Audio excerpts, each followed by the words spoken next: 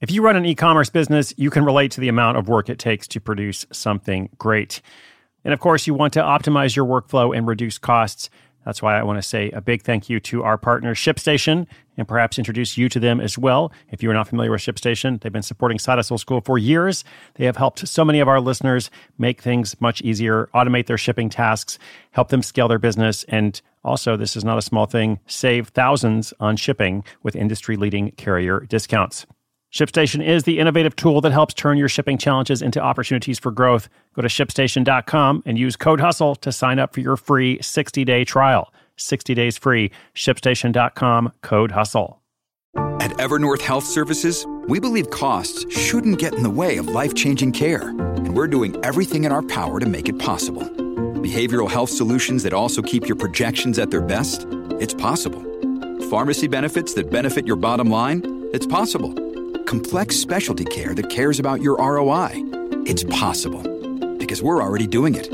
All while saving businesses billions. That's Wonder made possible. Learn more at evernorth.com/wonder.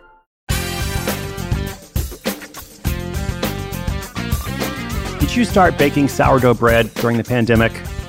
Well, if so, you are not alone. My Instagram feed is filled with baking photos from people who never posted such things before. I'm like, oh, look at that person. Apparently they're a baker now. Well, today's listener is one of those people who started baking while on lockdown, and it led to her first side hustle selling at farmers markets. She likes it so much now that she wants to do more of it. So what is the next step? Welcome to Side Hustle School. My name is Chris Guillebeau. I'm your host. Every day we're looking at different ways to make money apart from your day job.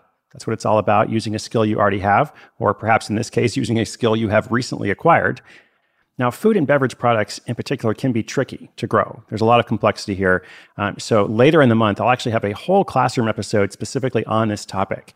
But for now, let's consider the particular question of this listener, how to go from the farmer's market perhaps to the grocery store or to somewhere else. But basically, what is the next step if you want to expand your food and beverage product? This episode is brought to you by Reese's Peanut Butter Cups. In breaking news, leading scientists worldwide are conducting experiments to determine if Reese's Peanut Butter Cups are the perfect combination of peanut butter and chocolate. However, it appears the study was inconclusive, as the scientists couldn't help but eat all the Reese's. Because when you want something sweet, you can't do better than Reese's. Find Reese's now at a store near you.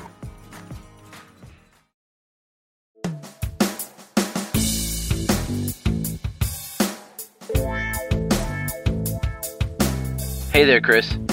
My name is Joe. I'm from Iowa City, and I've been listening to the show for a couple of years now. I'm still enjoying the puns. I started baking more during the pandemic, and then I decided to try hosting a booth at my local farmer's market.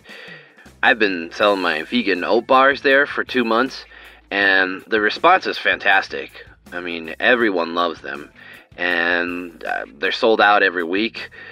Part of me likes the idea of ramping up and seeing how I can achieve more distribution, but I also have no real idea how to do that.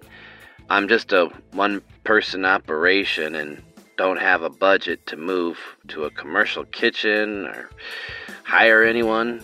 How can I grow without over-investing? Looking forward to hearing from you. Thanks. Joe, what's up? Thanks so much, man. Really glad to hear your message. And yes, we do try to keep it fundamental around here, just, baking care of business.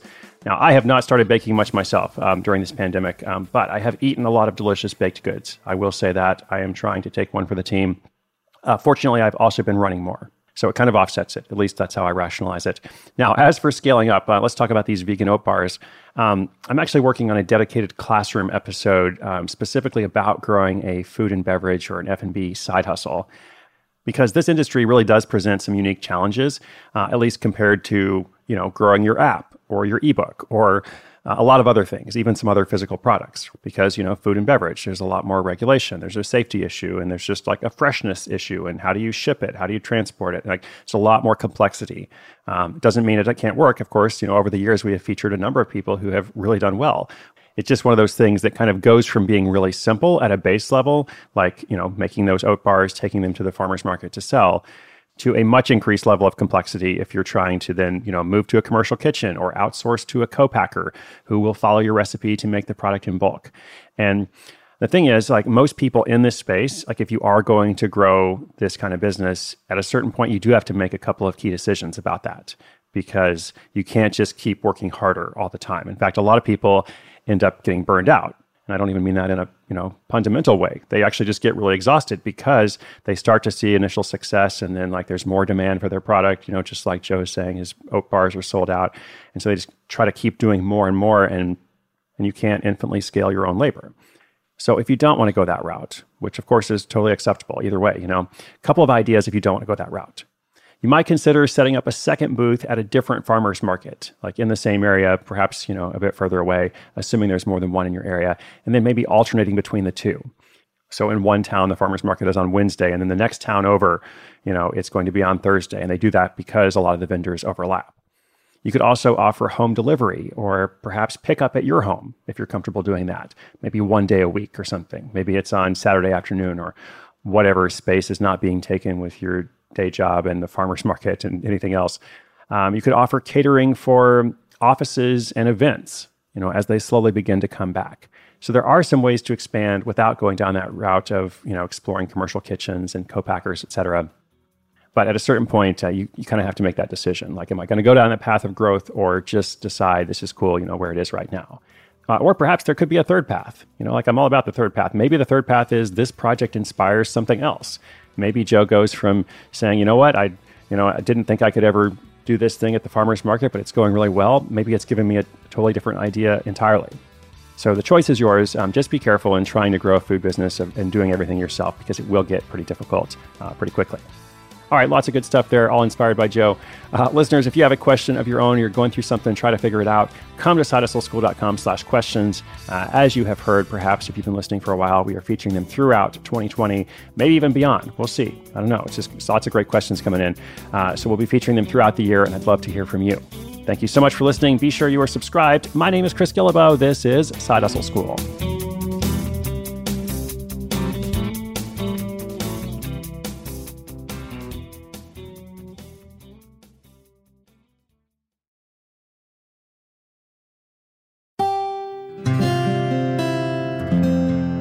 From the Onward Project.